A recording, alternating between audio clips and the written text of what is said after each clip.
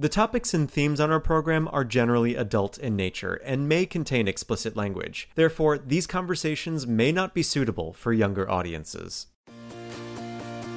What does being typed out mean to you? Telling your own story. It's just really, truly being who you Hey, are. this is me, this is who I am, and Labeled this is my space. Or categorized. So we can be identified and for that reason to be excluded. The way that we integrate people into society or do not. To literally write my name and leave my imprint in the world of stories to come. And that's it. Like, I'm here and I exist. This is the Typed Out Podcast.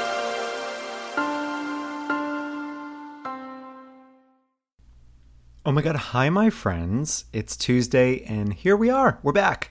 So forgive me for a little bit of a pause. It was Pride Month, as you may know. So I was busy doing a lot of things. And one exciting thing is a live panel that was with RXR and WeWork, which is today's episode. So I'm really excited to share that with you. And it is a conversation around zero hate. So we address a lot of things, taking sort of some pride elements and very serious issues in the LGBTQ plus community, and also combining it with some awareness around gun violence. So stay tuned for that. But I hope everyone had an amazing Pride Month and also enjoyed themselves this past weekend when World Pride kicked off here in New York City. And I know I didn't attend the Pride March, but I was definitely part of the Queer Liberation March, and it was really inspiring to be part of something that really stripped back the corporate veneer and brought Pride back to its roots, which was a riot and a protest. And it was just really moving to be surrounded by 45,000 of my fellow community members and get out there and continue to trailblaze the way that, Marsha P. and Sylvia and Stormé did in their time. So, all right. Well, without further ado, here's my conversation with Joanna Hoffman of Athlete Ally, Lex Evan of Pronouns, and also Justin LeCourcier and David Garten of RXR. Here we go. Thanks for listening. Hello, everyone. You are listening to the Typed Out Podcast. And if you are here with us at the Helmsley Building in New York City this evening, we are going live with RXR and WeWork. If we are meeting for the first time, I am your host, Nick Polifrone. And if you are a returning listener, welcome back. So today's topic is zero hate. And we've got quite the panel of guests to help us unpack this heavy subject. Joining us is Lex Evans of Pronouns, Joanna Hoffman of Athlete Ally, and RXR's own David Garten. So thank you all for being here, and I'm excited to have this conversation. But first, before we dive into it, please welcome Director of RXR's Digital Communications and Social Programming, Justin LeCourcier, who has been instrumental in bringing this podcast to RXR.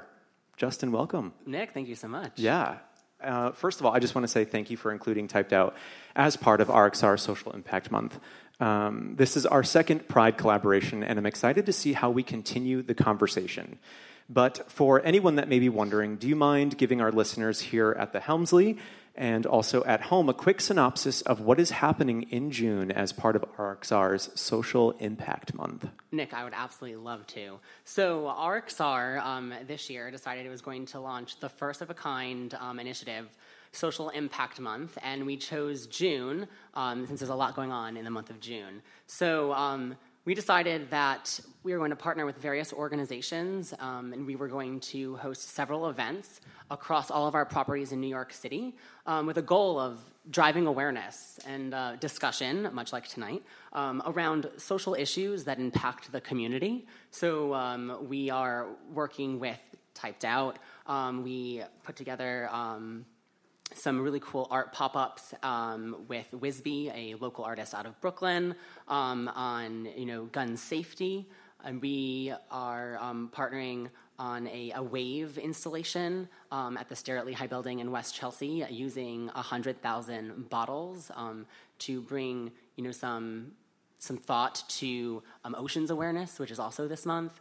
And then we're doing some really impressive Pride programming. I'm really, really proud to say that RXR is in their third year of some really progressive Pride programming in an industry that is seen as not being so progressive. So it's kind of cool that we are partnering with WeWork, Airbnb, Convene, Cushman & Wakefield, and the Commercial Observer on an industry-wide first ever panel discussion on LGBTQ, allyship, and inclusion, and that'll happen next week. It's going to be pretty swanky, but it's kind of cool that these, what's often seen as enemies, are coming together to be more like frenemies and kind of putting their differences aside to have what they see as a bigger conversation. And they're looking to maybe start, some working groups to open up awareness and have, that dialogue and offer that platform.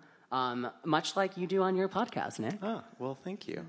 And as you mentioned, it is Pride Month, and it's such a great time to do something like social impact awareness, because Pride is all about diversity and bringing LGBTQ plus issues to the forefront, and also with it being the 50th year of Pride. So speaking to diversity and inclusion, which is, as you mentioned, what Typed Out is about, and having that cross-communal conversation, we would like to acknowledge that the topics and themes that we will be discussing today should always have a diverse group at the table. And while we are excited to chat with our guests, we are also aware of the lack of gender and racial diversity present. So just fully acknowledging that. And we always advocate for bringing true representatives to the table when discussing anything. So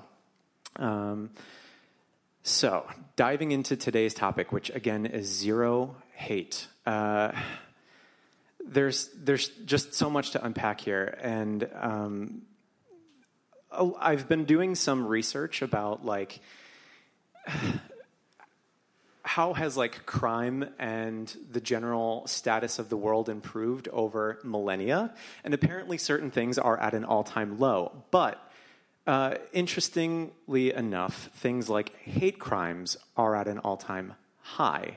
So it feels like the general temperature is lower than we might expect, but concentrated in very specific areas. And as I was doing my research, first of all, I wanted to dive into what the definition of a hate crime is.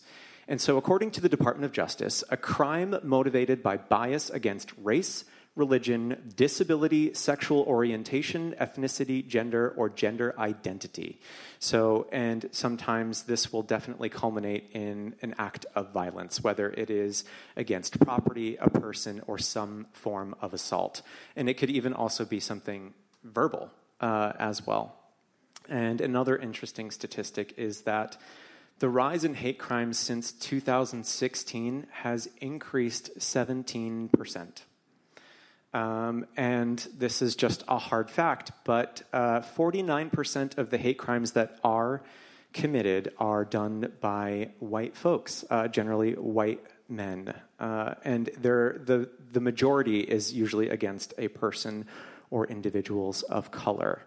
So the other thing is that we need to look into as far as statistics is that hate crimes go unreported. So since 2005 to 2015, when the Department of Justice did start documenting hate crimes, they found that 7,000 to 8,000 were being reported annually. That has actually increased because it used to be about 6,500, so we're up about 1,500. But the number of hate crimes that go unreported is 250,000 per year. 250,000 per year are going unreported for a variety of reasons, whether it is a lack of trust with the judicial, with police enforcement, law enforcement, or people not feeling safe, or whether or not they will feel as if they're being believed. So that is also a hard pill to swallow. And another thing that I do want to address before we bring on our wonderful guests to help me dive into this stuff a little bit further is that there is the Equality Act, which is coming up to the Senate floor. And what is the Equality Act? And that is a bill that would basically say that you cannot discriminate against someone for those reasons, which would be sexual orientation, gender identity, race. It would basically lower the barrier of saying that your religious affiliations, therefore, would not allow you to serve someone of one of those facets. So it's an interesting time. This is coming back to like seeing how statistics worldwide are lower, but yet they're spiking in very certain areas. So we have this bill that is ready on the Senate floor to do something incredible. It would help us jump over a lot of hurdles that we're seeing right now in current administration. But yet at the same point in time, can we pass it through? And will it have the potential to make these acts of hate even stronger? So at this time, let's bring on our guests, and I'm going to intro everyone, and then if you could please tell us about you, about your affiliations, and also the companies that you are representing. So first up, I have Lex Evan of Pronouns, and I have David Garten of RXR, and Joanna Hoffman of Athlete Ally, and again joining us is Justin LaCourciere of RXR. So, round of applause. Woo! So Lex, please tell me about you and Pronouns. Sure. First of all, thanks to you and to RXR for having me tonight. Pronouns is a human identity brand that I founded a few months ago and launched. It celebrates queer history and champions queer identity. It originated from my discovery in queer history, something that I wasn't taught in high school or grammar school or didn't discover until my mid-20s. Once I did, it reshaped my mentality and approach to the queer community and queer culture, realizing that drag queens and street people and leather people were the ones who instigated Stonewall and started this movement and gave me the right to come out at 14 and live my life openly for so long. As I turned 30 last year, yes, I wanted to find a way to make the future even better for the next generation of queer youth. While my youth was great and I was out and open, there's still a lot of trauma that I experienced that I think can be avoided for future generations. Absolutely. Thank you. And David. Hi, I'm David Garten. I'm a senior vice president with RXR. I grew up in Orlando, Florida. My roots are in West Virginia, and I would say that my growing up was very different from a lot of the experiences of a lot of the people in this room and a lot of the people that you have on your podcast. But that's what I find unique about the podcast in general, and of being able to represent and to speak to the different experiences, and also engender empathy and establish a connection. So one of the things about RXR Realty is what we take great pride in is building communities and building strong communities. And strong communities not only it's free from hate, and hate doesn't belong, because you cannot have a strong community if you have members of that community that feel that they are being singled out or being treated unfairly, but also making sure that we keep hate out. So one of the reasons why I wanted to do this podcast, why RXR wanted to be a part of this podcast, is because it is something that we believe quite strongly in. Yeah. It's something that the chairman and CEO believes quite strongly in, and the importance of speaking up. Yeah. Thank you. Mm-hmm. Joanna. Hi, I'm Joanna Hoffman. I'm Senior Manager of Communications at Athlete Ally. Thank you so much for having me. So Athlete Ally is a nonprofit based here in New York City, and we work to end homophobia and transphobia in sport through education, policy, and athlete activism. We also mobilize professional Olympic and Paralympic athletes to use their platforms to speak out about LGBTQ rights, both in sports and in society as a whole. I'm also a runner with Front Runners New York and a poet, so I can say that, running and storytelling have both saved my life in many ways, and I feel grateful to work in a space where I can touch both of those. Thank you. And Justin, you gave us a beautiful description of Social Awareness Month, but please tell us about you and your work at RXR. Sure. So as you said earlier, Nick, I'm the Director of Digital Communication and Social Programming at RXR. My name is Justin LaCourciere. I've been with RXR since 2014. And at RXR, I like to describe my job as sort of being split into two. It's half very structured, if you will. I get to do a lot of our website content development. I get to work with our C-suite and all of our department heads on a lot of our strategy, and that sort of overlaps with some of our social media and graphic design. And then that sort of gets into the other half of my job, which is, I say, really fun and exciting. It's what makes, I guess, what I do sort of sexy. I get to do all of our social programming, so I oversee a lot of our tenant relations, a lot of our events, some of our community development that David was, touching upon, and some of our philanthropic charity work. So. Cool.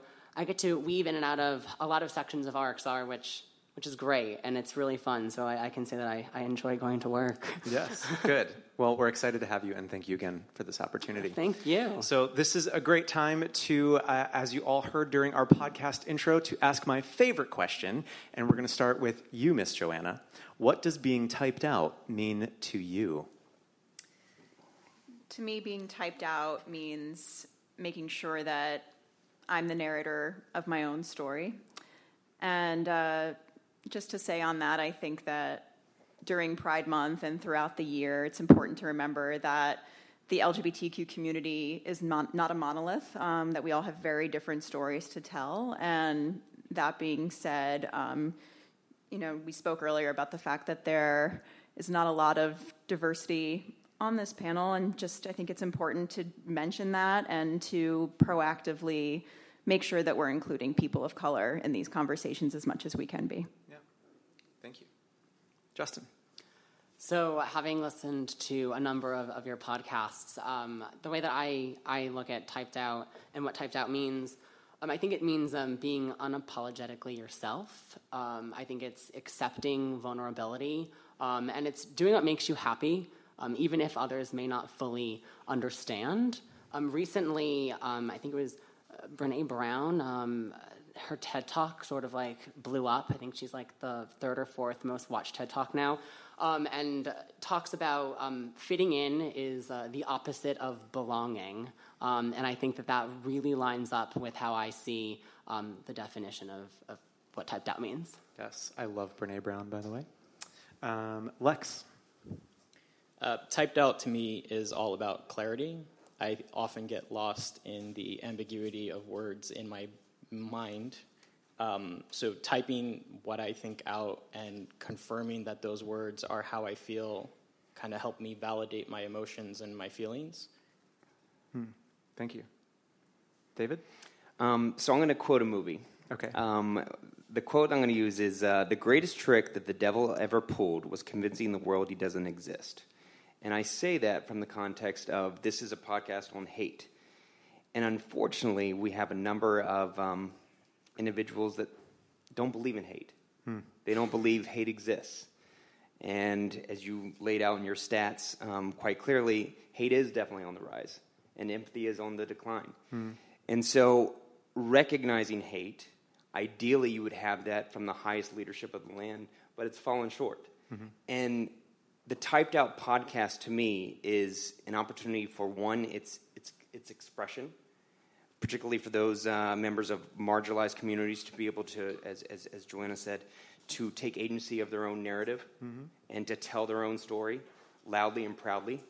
It's connecting with individuals, a lot of listeners here that may not be from New York City, may not have an experience or an environment that they feel that they can be themselves, and they listen to this podcast and they are empowered to take whatever action they can take. And then lastly, it's an opportunity to expand to an audience that, as I mentioned before, Lex and Joanna and I were talking before the podcast of sort of our experience growing up, very different from my own. It gives an opportunity to hear from other groups and other members of different groups of what an experience is like. Because one of the things about hate, unfortunately, is those that traffic in hate tend to dehumanize people, and they fail to recognize their humanity. And you have a podcast like this that does provide the forum that I think can go a long way in actually combating hate. Absolutely. Thank you. You've just reminded me of this excellent, I need to Google it really quickly. It is an excellent Netflix documentary of a Muslim woman who goes around and she, first of all, she was receiving several tweets, hateful tweets against herself and her community. And she was like, how do I stand up in the face of this? You know, how do I directly address and disarm this hate? And she made a mission to actually find the people who were sending her these tweets and sit down with them in person and directly face-to-face address the hate that they were delivering over the internet. And she would often use the terms the very hateful terms and slander that people were using against her when referring to herself. And she found that more often than not, they would be like, why are you referring to yourself that way? You know, and coming to your point of like people who basically vest themselves in hate and dehumanize, right? And especially now with everything being so technological and technology being at our fingertips, it's so much easier to act without any real regard for your actions because you're removing the human quality. And what she found is that being person to person, that she was able to get more empathy and actually change minds than as if like brushing past it or just saying that it exists. So I feel like this is. I will find out what exactly that doc is, but it's a good one. I know which one you're talking about. I don't know the name. Yeah. Just on that note, what I've found is the importance of these stories, whether it's Lex's story or Joanna's story, Justin's story, is anybody's story in this room. Not only taking ownership of that narrative, continually to tell it. That you are here from the standpoint that I am sure it can be quite exhausting to have to tell that narrative over and over and over, to tell individuals, particularly if they are looking at you differently, that your humanity deserves to be recognized. But I say this from the standpoint that there are, as you mentioned, from those that are perpetrators of hate, and often are young men that are of a demographic of my own. They have the ability, in many ways, there's obviously a claustrophobia in the construct that they're operating in that kind of confines them to a certain element.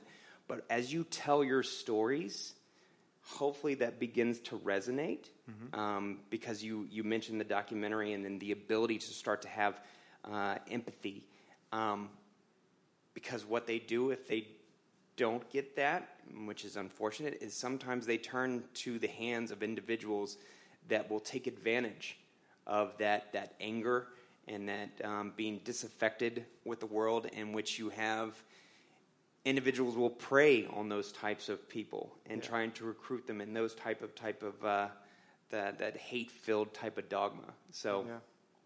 Yeah, and I think more often than not, hate, when it's directly confronted, will be diffused.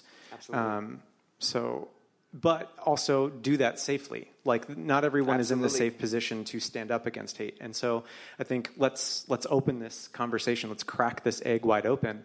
And I would love to hear from Joanna and Lex about how your companies, perhaps some tactics with Athlete Ally, how you approach hate, or at least go in with broadening people's mindset as how to be more inclusive, and then Lex also through retail and what you do.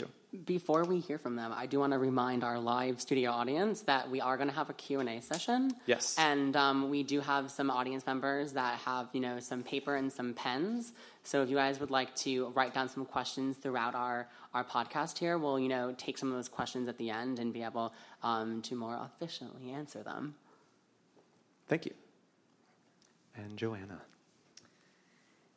So I think, when we're talking about disarming hate, we first need to be able to recognize hate, which is not always easy to do because it often doesn't present itself overtly. It's often, like you said, a result of myths and misinformation and stigma and lack of awareness. And from that, we see these patterns of micro and macro aggressions that really are a societal problem. So I think disarming hate is about really, dismantling sometimes a whole system or a whole society or, a whole way of thinking about the world. And so one way that we tackle that at Athlete Ally is through education. So often, as I'm sure many of you know, the people who most need to be reached with information about LGBTQ inclusion are reached the least. And so we try to address that in a lot of different ways to make LGBTQ inclusion trainings accessible to as many people as possible. We train professional athletes, so we've worked with every incoming NBA player in the past 5 years. We work with Major League Baseball staff, athletic staff, teams, leagues, student athletes on LGBTQ respect and inclusion in sports, and also on allyship, which I think is really important because I think it can't always be on the affected population to have to do all the work of combating oppression. And just to speak for myself, as a queer woman, it's important for me to know that my straight friends and family will speak up if they hear someone making a homophobic joke or statement, even if I'm not in the room, because I think it's really important that we extend our empathy beyond what affects us directly and be willing to stand in support of the people we care about. So that allyship part is really critical. We also equip athletes and administrators with tools on how to create inclusive policies. So we provide them with model policies on including trans and non-binary athletes, for example. We work with them to implement those policies, making sure that they have gender-neutral bathrooms, changing facilities for athletes, making sure that they're really taking proactive steps within teams to make sure that all athletes feel safe and welcome and included. So that's making sure that there's fan codes of conduct that specifically prohibit homophobic and transphobic behavior, that there's zero tolerance policies for abuse and harassment, and so that we're not just kind of waiting for something bad to happen, but we're being proactive about setting an environment in place where inclusion is hopefully the first thing we're thinking about. And then the last piece of the work that we do to hopefully disarm hate is our athlete activism work, our ambassador program. So I mentioned that we work with professional Olympic and Paralympic athletes. And, the reason we call them ambassadors is because so often these athletes are conduits. They can reach people in ways that many of us can't. There was recently a book that came out. It's called Listen, We Need to Talk by Brian Harrison and Melissa Michelson. And in the book, they talk about what they call the theory of dissonant identity priming. And it's about how to change people's attitudes on controversial topics. Mm-hmm. And they found that when a professional athlete speaks out and says, I support marriage equality, that athlete's fans are more likely to be supportive of that issue as well. And it really makes a difference. And so I think... so we've seen these athletes just have such a profound effect. For example, we recently worked with NBA player Reggie Bullock, who has been incredibly supportive around trans rights, trans inclusion. There was recently a bill pending in South Dakota that would have prohibited trans youth from being able to play sports according to their gender identity. And we worked with Reggie to put out a statement that he put out on his social media in support of trans youth. And we saw tremendous traction and support around that. The bill ended up being effectively neutralized. And so I think, it's really important that we really are helping these athletes use their platforms to speak out about what matters to them. Absolutely. Thank you. And just to your point, Joanna, about how it shouldn't always be on the affected demographic. A true, good, great ally is the person that can help diffuse a situation and not put that person on the spot to have to defend themselves. And I feel like, especially when we're talking about hate, it's things like microaggressions that can lead to more violent or excessive behavior, as it were. Because if we can check these things as they happen along the way and bring somebody into an inclusive conversation, hopefully we can reach them sooner before something drastic is likely to happen. And so allies can play a huge role in that. So thank you for bringing that up. Lex. So there's a few items that Joanna mentioned that I'd like to kind of address. One, it's recognizing hate. Two, deconstructing systems that allow that hate to manifest. And three, allyship. I think when we talk about allyship, it's easy to assume that we're only talking about heteronormative culture allies. But I consider myself an ally as a queer man to the rest of the queer community. All Pronouns, as a human identity brand, one of our platforms is apparel, gender-free, judgment-free. Mm-hmm. My career before this, I've spent 10 years as a graphic designer. I've learned how to communicate messages visually. So with the designs that I create for Alt Pronouns, I approach the collections in a way that I can disarm the hate before it happens, in a way that I can deconstruct these systems of identity that allow people to hate others because they're not like themselves. Part of our first collection, there's shirts with messages like trans is beautiful, protect trans kids, shatter gender, all these subliminal messages that I don't have to open my voice or use my voice to communicate, but by standing in a subway train with 40 other people and just making this statement to the world. I think with enough visibility, enough people wearing messages like this, you can get into the minds of people who may not have considered that before and disarm the hate before it happens. Yeah. And with that in mind, also piggybacking off of what Joanna said about, like, if we're able to get influential figures wearing those messages in their clothing and sending that message to youth and surrounding community, that in itself is sending that subliminal messaging. It's sending out the signal of saying to be more inclusive without necessarily overly promoting it, you know?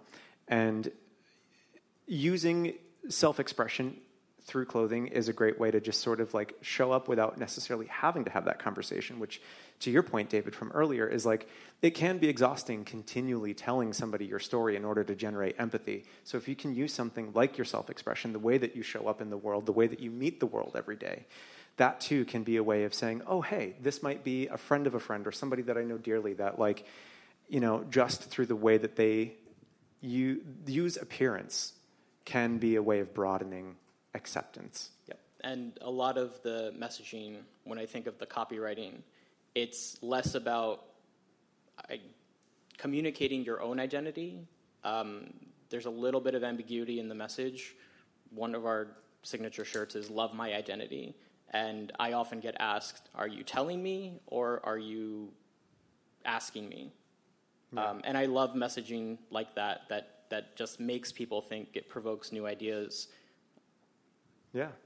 And it's also like, as with anything, it's better when you interpret it the way that you want to interpret it. You know, like, one of the things that I firmly stand by is that you don't have to justify yourself to anybody else, especially if you're not harming anybody.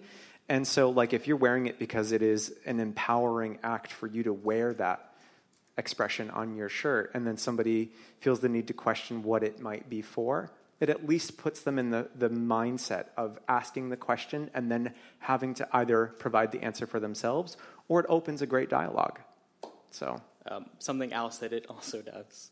So part of our mission is to create safe spaces, both digital and physical. Mm-hmm. And I feel that when I wear a shirt that says "Trans is beautiful," it's offering my allyship to someone on the train who may not feel safe, who may not feel that someone there would stand up for them if a situation were to arise. Yeah, yeah.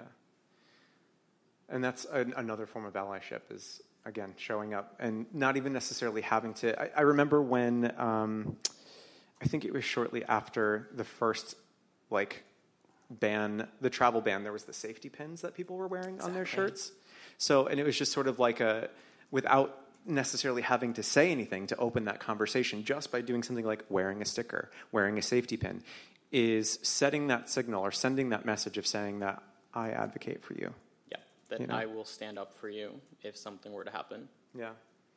So here's another question for the panel. What do you think more often than not stands in the way of somebody standing up to hate for anyone?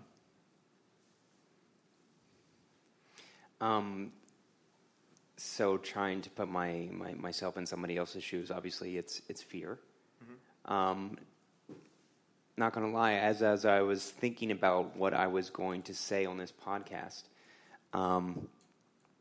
those that traffic in hate are pretty awful. There are individuals with their own podcasts, their own audience, large Twitter following, and who wants to be anywhere near any of that? But as a demographic that typically does not bear the brunt of hatred, that discomfort is minimal compared to the people that really do receive the brunt of that.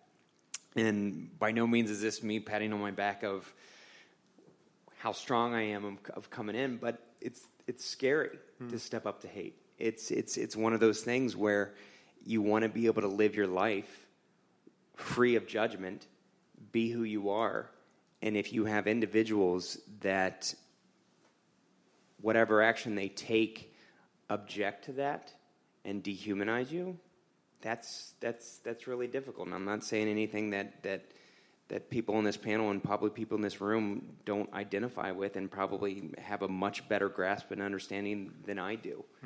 Mm-hmm. So that to me is one of the things. I feel like there's a moral obligation. I often look to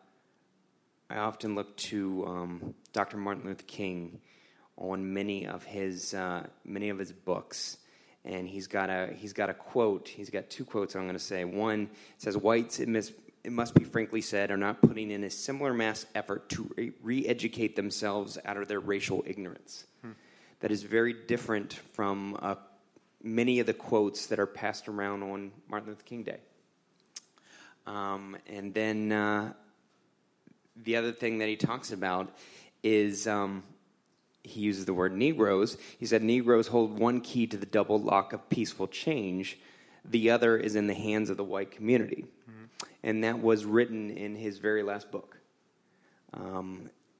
And it's incumbent upon all of us in the room, particularly those we need to take an active step, not only in being an ally, but trying to act in working towards fighting against hatred in a way that I have a position to do so that other people do not. Yeah.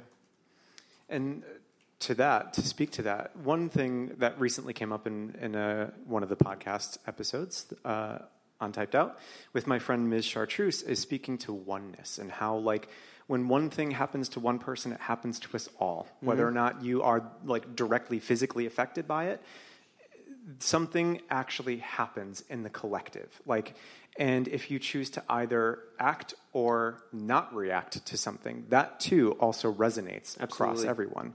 And so it's like, I know one thing that's very important to you is gun violence. Mm-hmm. And so, like, as we see someone wielding a gun, and I mean, just this month alone, June 12th is the third anniversary of the Pulse shooting in Orlando, in which we lost 49 of our community members. And so, like, when we see things like that continue to happen, and, you know, it's like waiting for legislation to do something, waiting for administration to do something, and then you see the public, or the lay people, as it were, that aren't necessarily within, you know, power to affect change on the legal level. It's like where desensitivity comes in, you know? And so when great acts of hate happen, whether they happen on the subway, right, as we live here in New York City, or, you know, they happen somewhere else across the world, it's how we react to it that makes a difference. So if we decide that we're going to, disregard that news story because so much of that has happened lately and I can't believe, another thing is happening, and you begin to desensitize and remove yourself from the conversation, it is also an effect to what happens. Mm-hmm. So it's staying present. As you said, it's responding. It's saying that, like, when these things happen, I'm taking an active stance to create change. So I would love to jump into, if you happen to have any statistics, or maybe, like, even one thing that comes to mind is, like, with Australia and New Zealand and the attack that happened, well, specifically in New Zealand on the mosques there, like, they immediately reformed their gun laws. Mm-hmm. And why is it taking the U.S. so long? When we've had things like Pulse, when we've had things like Sandy Hook, when we've had things like Las Vegas, and I mean, another thing, if you happen to follow Janet Mock, which I strongly recommend doing so, also called out the fact that there were 5 trans women of color that were murdered in Pride Month alone this year. So, like, and most of it from gun violence or physical violence. Just curious, and not to, like, put you on the spot, but, like, I know that this is something that's very important to you, but if you happen to have any insight about, like, why it's taking us so long to do something. Right. So gun violence and the fight against gun violence is a priority and a big issue for me personally. It's also a priority issue for the chairman and CEO of RXR, Scott Reckler, who's been very out in front in pushing for just very simple, common sense gun safety measures. One of the things, again, those that traffic and hate, one of their primary tools is a gun. Mm-hmm. It's used to intimidate. It's used to stoke fear. And it's also used to control, particularly in domestic violence relationships, where women are 5 times more likely to be killed in a domestic violence relationship if a gun is present. 21 more times likely to be killed compared to other countries around the world. So gun violence is a huge problem that is very much unique to the United States. You mentioned New Zealand and that horrific act, which I just want to point out. There's the hate-filled crimes. You mentioned Pulse, which I drive past every time I go down and see family and friends.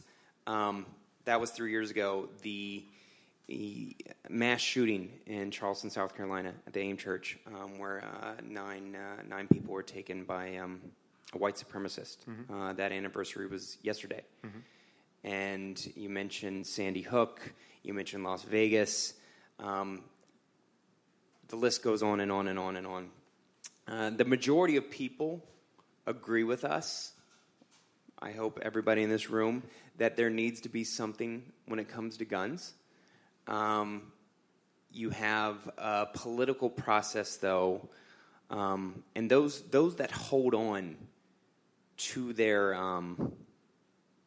what they refer to as their Second Amendment rights, which I would disagree with them on, but those that are so ferociously anti any action when it comes to gun violence, they are far more active in coming out and pressuring their elected officials. And let me give you an example.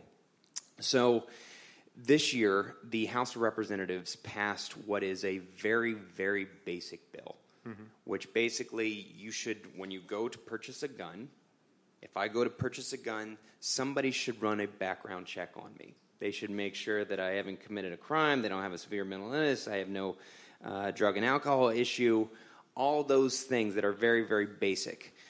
If you're a licensed guns dealer, that background check is performed. What happened with Dylan Roof, who shot in the 9 people in South Carolina, he should have been flagged for a background check. Mm-hmm. It lasted longer than 3 days. The FBI couldn't do the check fast enough, and he was able to get the gun. He was able to use it to slaughter 9 people. But that very basic piece of legislation, because there are loopholes, you can go to unlicensed gun dealers and to buy a gun, any gun. and sort of bypass this background check. It's like going to an airport and saying, all right, I've got this TSA line that I have to go through where I'm going to be screened, or I can just walk on the plane over here. Makes no sense. But there's something about guns that's very much, it is a unique American, I don't know if it's a quality, but there is something about guns where it's very difficult to make progress from a national level. On the state level, here in New York, we have some of the strongest gun laws in the country. In other states, you have some of the strongest gun laws in the country. In other states, you have very weak gun laws, which is, again, necessitates why you need to have some sort of federal action, some federal leadership. I will say this.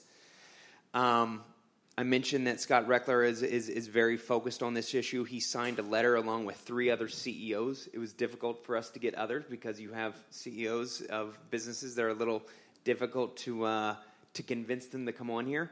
But when he signed that letter, yes, we got a lot of kudos. We had a lot of people that traffic in a subject that we're talking about right now start talking about it. Mm-hmm. And it's a very intimidating, scary thing to be able to speak out on that. New Zealand, it's a country of 3.4 million people.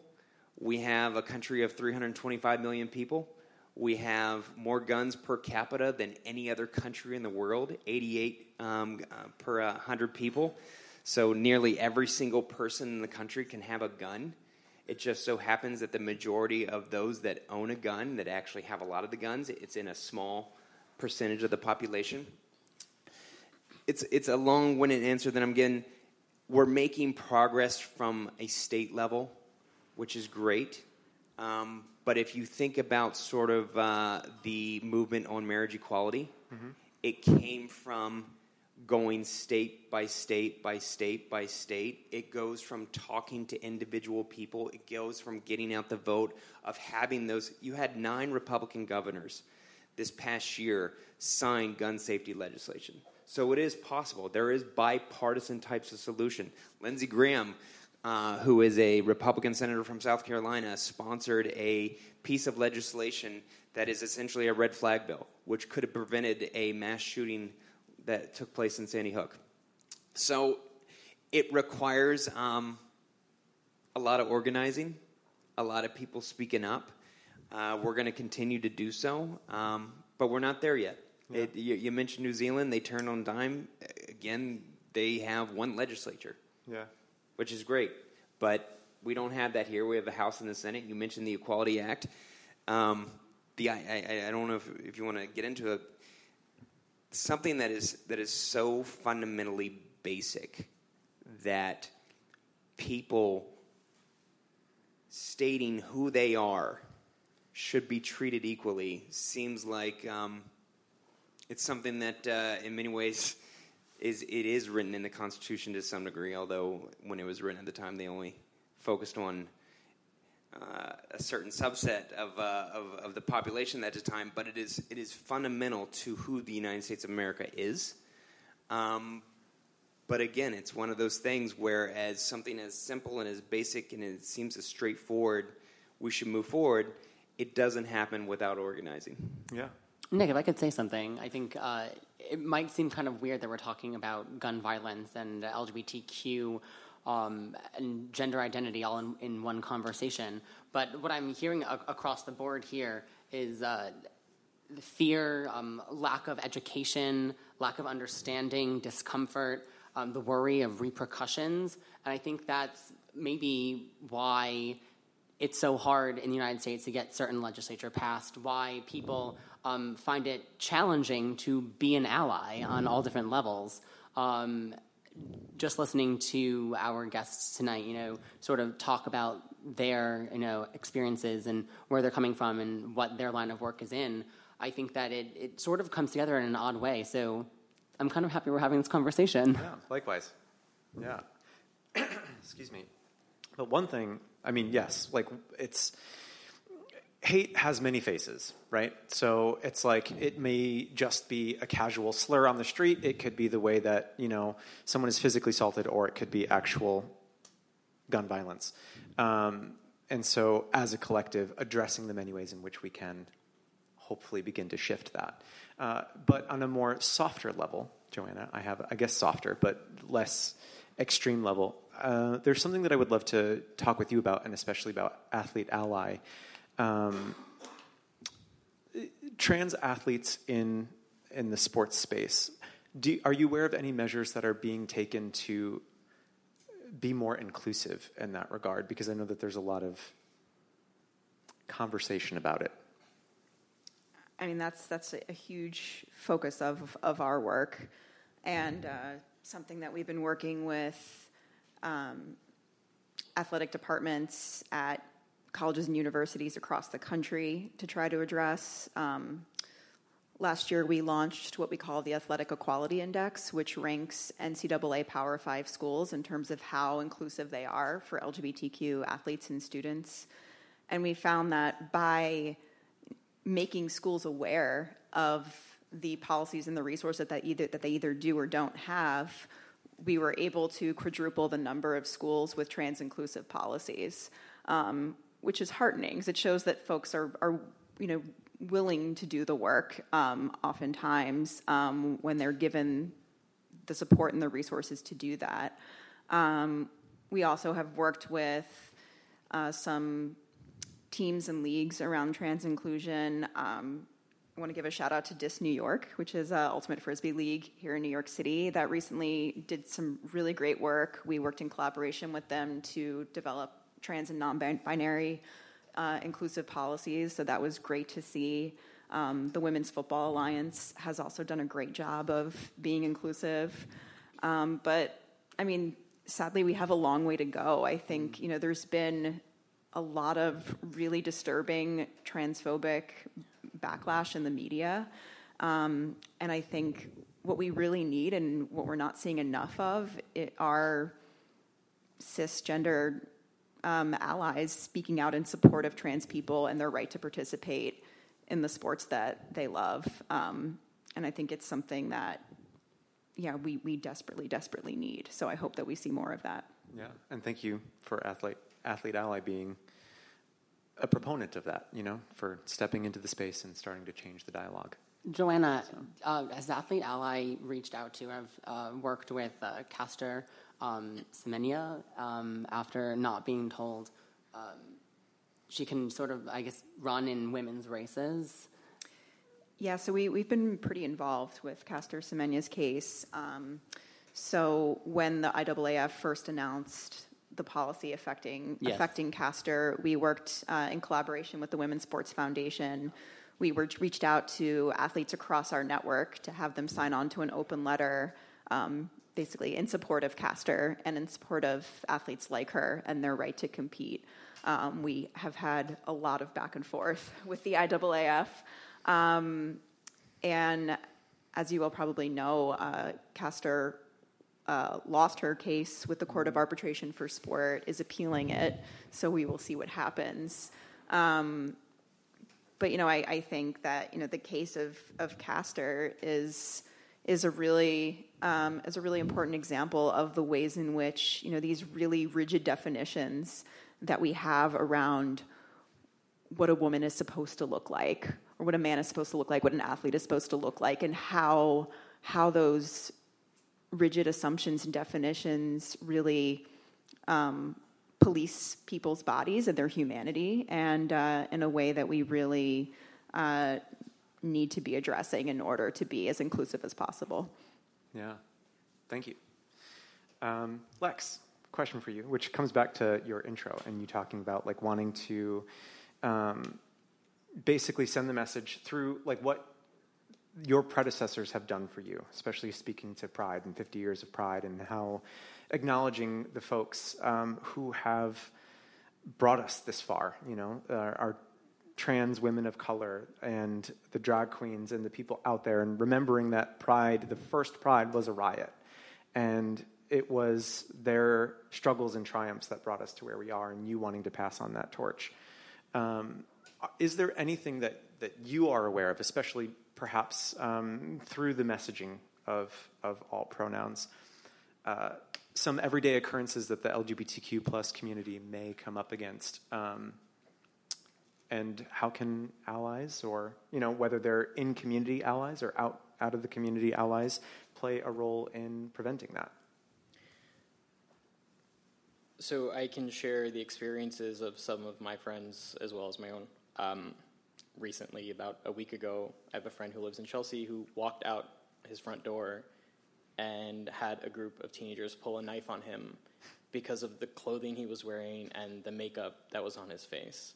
I have a friend who happens to be trans who posted on her story that just by being trans, she's automatically patted down when she walks through airport security. Mm-hmm. I have friends who live in the outer boroughs who are happy to come into Manhattan to go to events, perform as drag queens, but have to live with fear when they go back home that they may be attacked on or off the train walking home in those outer boroughs.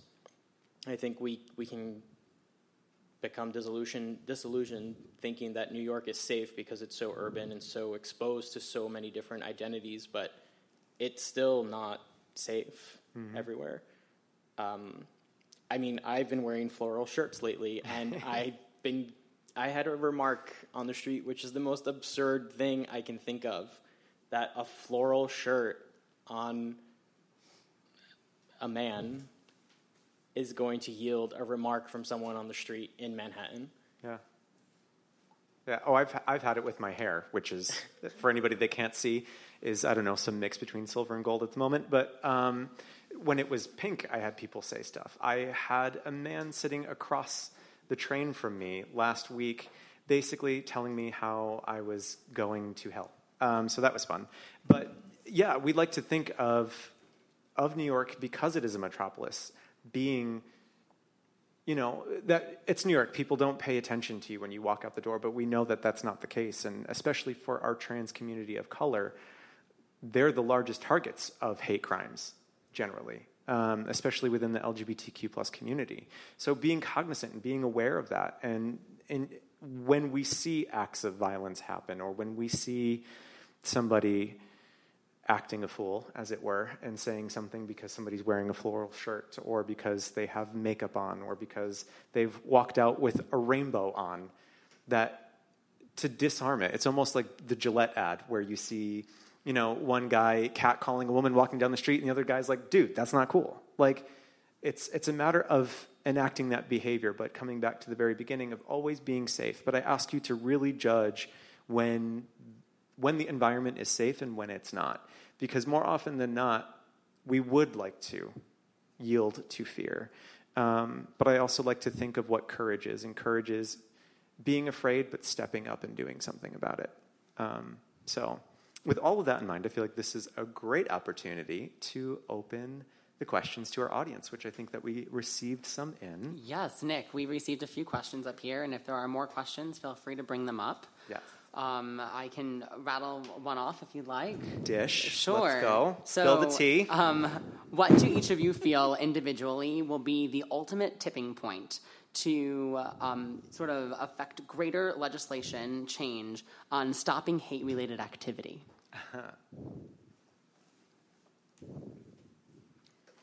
So one of two states that recently passed a law requiring LGBTQ history be taught is New Jersey, where I'm from.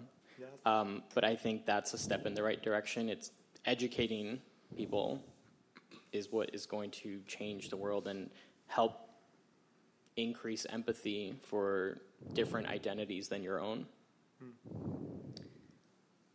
I think that, kind of piggybacking off of that a bit, I think, it can be like sexy and exciting to say, I want to change the world. And it's not maybe as exciting to say, I'm going to have an awkward Thanksgiving dinner with my racist family member, but that's the work. Like, that's what needs to happen. I just think it's about, looking at the ways we can reach the people around us and really challenge their beliefs and hopefully make a difference there. Yeah. And just to piggyback off of that, change in anything is uncomfortable. In order to change, you must suffer discomfort. That's it, period. And so, like, if it's having that uncomfortable conversation with your family members about whatever prejudice they may hold, it's when you begin to break into that discomfort and find your courage, your strength of supporting and being more inclusive and expanding the way that people think, or at least monitoring the language that they use, it gives you the strength and the impetus to then continue to have that conversation the next time it happens. So family can be a great starting point for having these difficult conversations and then bringing it to your friend circle and then feeling more empowered to have bolder conversations with people that you may not know. Anyway, sorry, David. No, I agree. Having those conversations with family and friends, which can be sometimes more difficult than talking to a total stranger. Most likely it is, particularly if it's could jeopardize that friendship or even your relationship with your individual family member. From what I have seen and everything that I've read, big movements, great moments of change, at the end of the day, comes down to voting. Comes down to? Voting. Voting. Not becoming desensitized, not becoming apathetic. Just to mention the importance of education, all that is incredibly important. Having those individual conversations, telling your story, speaking truth to power, all those things are really important. But it's leadership. It's individual leadership of getting to the voting booth and putting those leaders in office to represent you to have that type of change. That's ultimately what it comes down to. We do have a democracy, for better or for worse, and sometimes it can be a little flawed. But at the end of the day, this is what we have, and we have the only way to really have that type of monumental change is through voting. And I'm gonna, if you bear with me, I'm gonna quote again Martin Luther King. In which he's exactly. It may be true that morality cannot be legislated, but behavior can be regulated. So whether it's the Equality Act, whether it's gun safety, all those types of things, I might not be able to change the hearts of those hardened individuals that traffic and hate. But if we make it a crime, if there are consequences for their actions, which right now there isn't for some of the things that particularly what you described at the stats at the beginning, it's going to be very difficult to have that type of change that we want. And so that's why it's so important to vote. Yeah, absolutely. And if I can take the spiritual Oprah approach, Oprah says that a shift is when everybody's kind of on the same wavelength, where it's been talking about building, where people are jumping onto the same movement. And she talks about this with Gwyneth Paltrow, about the Me Too movement, where it's people finally coming to a point of intolerance for something, that it is so massive that there can't but be a cultural phenomenon. So it's the bubbling under the surface that then comes to a full boil. One thing to add on that, it's also accountability.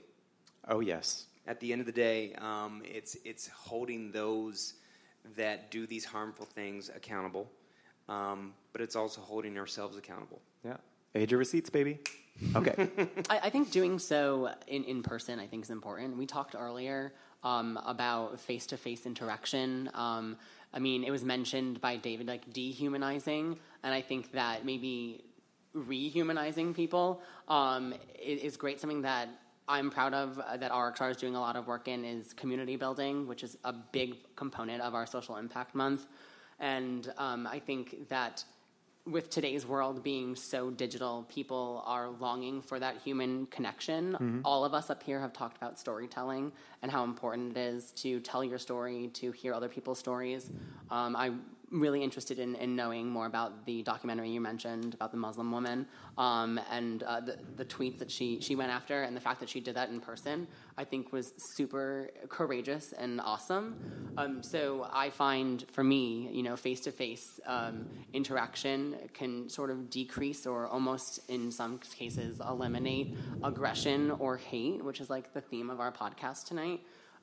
So the result for me with, shared experiences and getting to know someone on a deeper level would be higher rates of acceptance, higher rates of inclusion, continuing that education in many different forms and facets, and creating allies out of those who maybe didn't think they could be allies to begin with.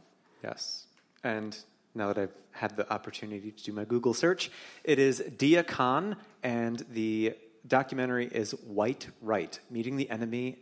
And, there's another one, Jihad, A Story of the Others. So definitely check those out, both on Netflix. Little plug for you guys. Our live studio audience, take note. Yes. So we've had a great book. What was the book again, Joanna?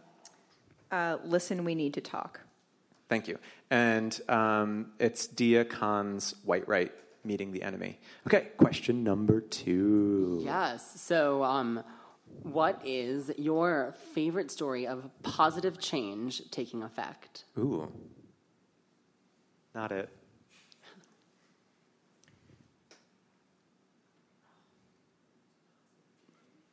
Come on, y'all, lift it up a little. I'm not sure who said this. I've been reading a lot of news lately, but in an interview, someone answered that when the time is right for a movement, it happens, and the time for trans rights is now. So I'm just very excited about the progression of that. Absolutely. Lex, that's really empowering. You're gonna get me to cry. That's awesome. Anyone else? Repeat the question again. What is your favorite story of positive change taking effect?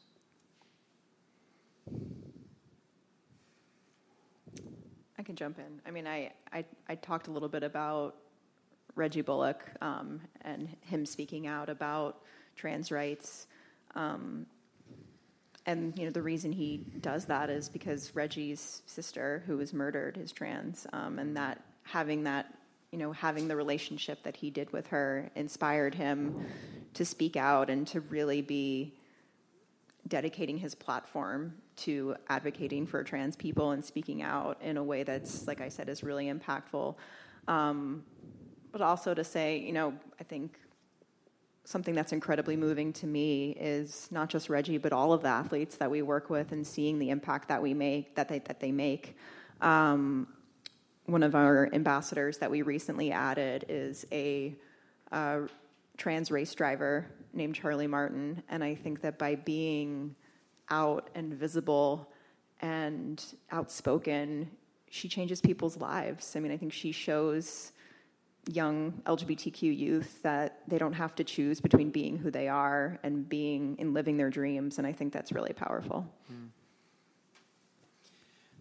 Yeah, I think too, speaking about how media and celebrities can be very influential, 2 things that stand out to me are Pose, which is a TV show about trans women of color in the ballroom scene from the 80s, and Queer Eye, what Queer Eye is doing for the movement, the cultural movement, and bringing that conversation into the household and getting people excited to talk about it, and seeing stories of different representation.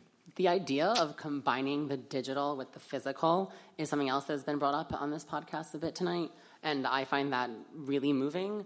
A podcast is digital, and here we are doing a live version of that, and I think that combining these 2 worlds is just furthering dialogue. I think that what Joanna was talking about with, athletes taking to social media to make real positive effects and changes in communities that sometimes feel voiceless is what we should be doing with our digital, and sort of merging that with, as I mentioned earlier, in my opinion, people are longing for that human connection. So instead of hiding behind, your social media, saying something and then, not just talking the talk, but also walking the walk. Absolutely. So one of the, I've thought about it now because I've been thinking of tons of different social movements in my head that I've read about. But this is a little bit more personal for me. It's the idea that my son is graduating in a world where you've had the first African American president. There's more female representation in Congress than ever before. There's more gay and lesbian representation in Congress than ever before.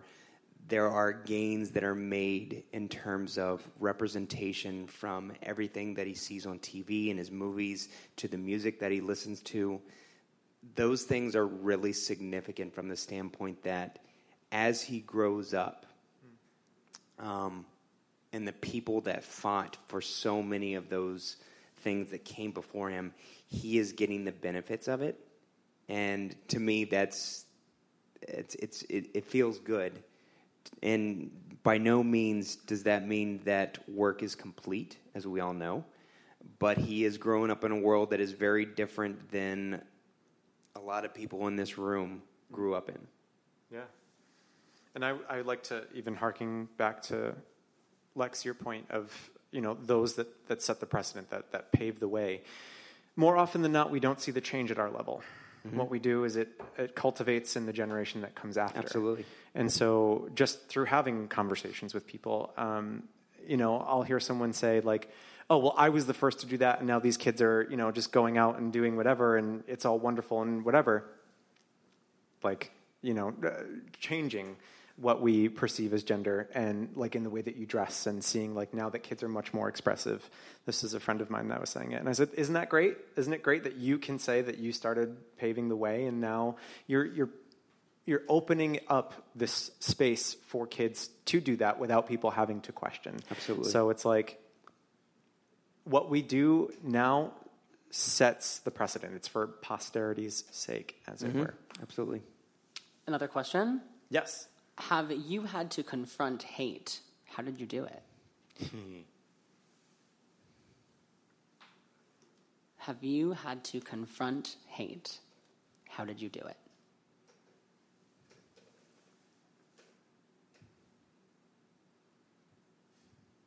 Anyone? Is it weird to say, like, that's just, like, not cool? I mean, I was on the subway, this was a few weeks ago, and there was this guy who was, like, just being so rude to this woman, and I have no idea why. I don't even know if they knew each other, and for some reason, I mean, put all the fear aside that we were talking about earlier and, like, the repercussions. I don't even know if this guy would have just, like, punched me in the face. Who knows? I literally just looked at him and I said, what you're doing is not cool. And the person behind me said, I agree. And I was like, this is a great New York moment. Yeah, it takes one to stand up. I do think that's great. And I'm glad that you could do that in New York. There are certain places in the country that you can't. Hate can be infectious. Hate can be something that it's infectious and can be contagious. I wasn't sure if I was going to go into this. My son's mother was killed 3 years ago in a terrorist attack. And early on after that attack, I saw in my son that hate begin to grow. And, it's one of those things where we completely showered him and surrounded him in nothing but love. But that's what it takes. It's more than saying that's not cool. It's more than just standing up. It's all the stuff that we are doing right now in terms of being an ally, letting people be able to express themselves, but that is based on love. And at the end of the day, that's ultimately what it has to come down to. This selfless, reaching out, human connection to try and make sure that people don't fall into that. And at the end of the day, we all have a shared humanity, and we're all humans, and that connection is real. And so that is, at the end of the, I think that's one of the hardest things that I've done, but it will continue to try and do. One, thank you for sharing that. Thank you. But to quote our man of the evening, and to echo your sentiments, David, from Martin Luther King Jr., darkness cannot drive out darkness, only light can do that, and hate cannot drive out hate, only love can do that. That's right.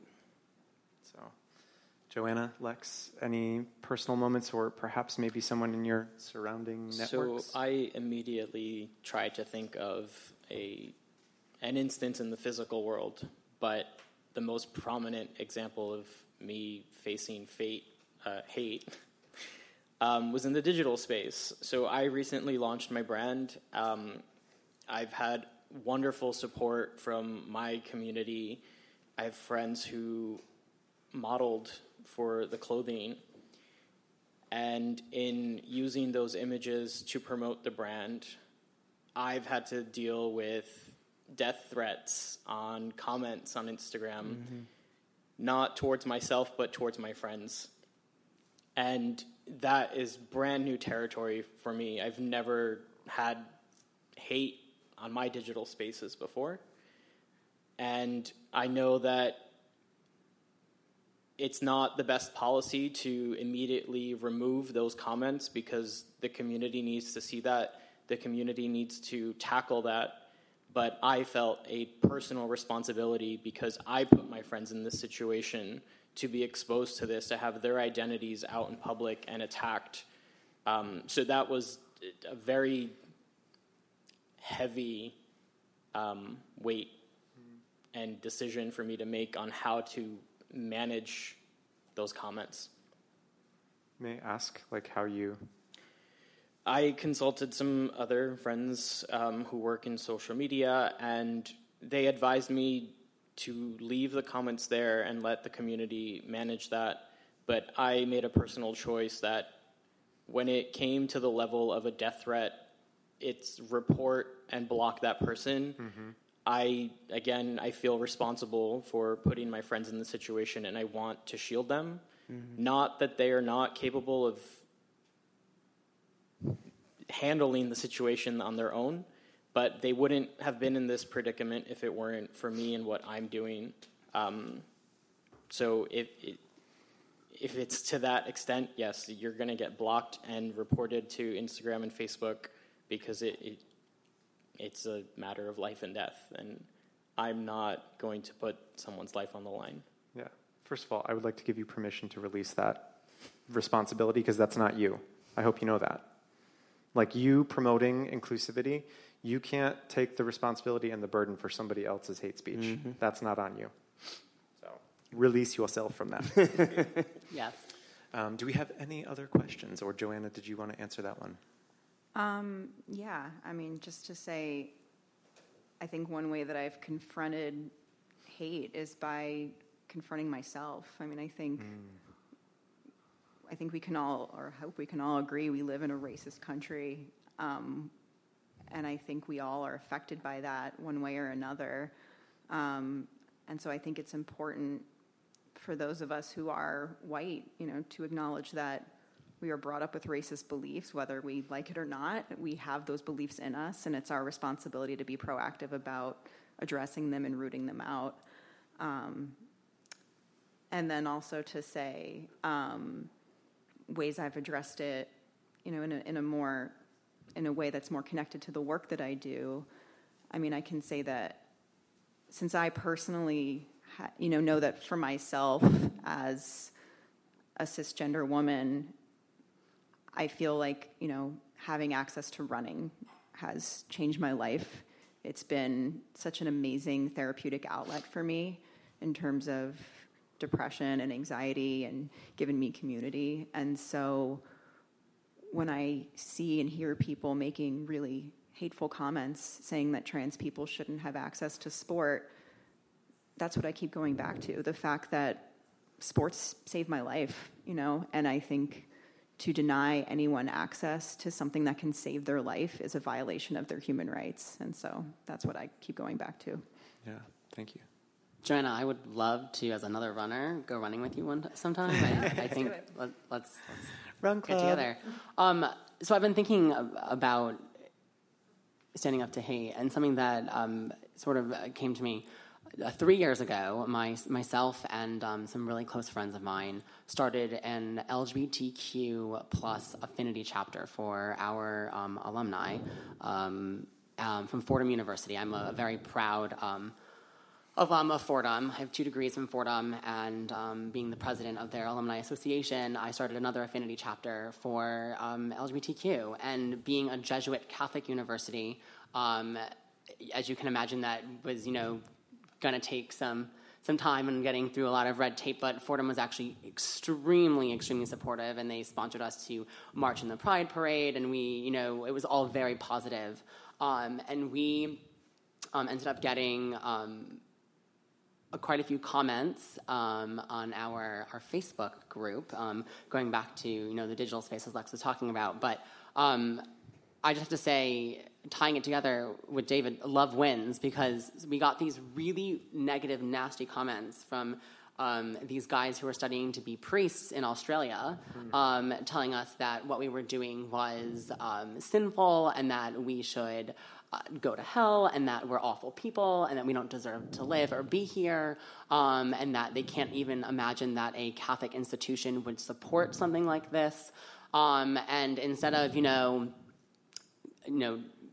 closing up the group or saying like this can't actually happen, we decided to reach out to our community, publicly state that like this was happening, because they were like giving us these not only like hateful comments, but like these negative reviews, which was making like our group seem like it was a horrible group. And we just asked our community to shower us with love, and to post and share stories about people and friends that were part of this community, part of LGBTQ, part of Fordham University, etc., that were very positive, and how they were able to, make a difference in their lives, help other people, accept, become allies, break down barriers, etc. So from these hateful comments from these men who are studying to become priests in Australia, we received over 250 very positive comments. Some of them were stories, paragraphs long, about how men and women, gay, lesbian, black, white, who are related to our group, have had a positive effect on their lives. And then I think that was a way that we combated our hate, and with love. Yeah, thank you for sharing that. That's great. I guess to answer that question and to close this beautiful evening out, what has been my response? Creating Typed Out. And it's to have these conversations, to sit down with people like yourselves, to get inside somebody else's shoes and understand what it is like to be them, to understand where they come from, to see how we can better understand one another so that we can begin to create a global community, because we are more connected than we ever have been before. And it's speaking to the fact that we're not all we're not a monolith, no matter what community it is, and finding the disparities in there and seeing where you can find the connective tissue and make people understand and reach out, and hopefully employ that in their voting and, the conversations that they have with their family. And so hopefully Typed Out is doing its thing in that regard. And I want to say thank you to all of you for sharing your stories and your experience, and thank you for doing the work that you do. So kudos and snaps to that. But, okay, which is rounding us off to the end of our hour. So thank you for your questions. Greatly appreciated. And just rolling through from my right to the left, if we can get social. So where can we find folks, if it's like RXR or whatever, but where can we follow you, your work, and or reach out with more questions? You can follow me at RXR Realty. Thank you, David.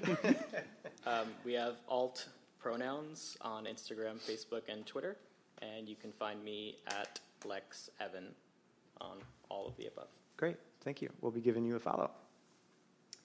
You can find Athlete Ally at Athlete Ally on Twitter, Facebook, and Instagram, and you can follow me at Joanna_Hoffman.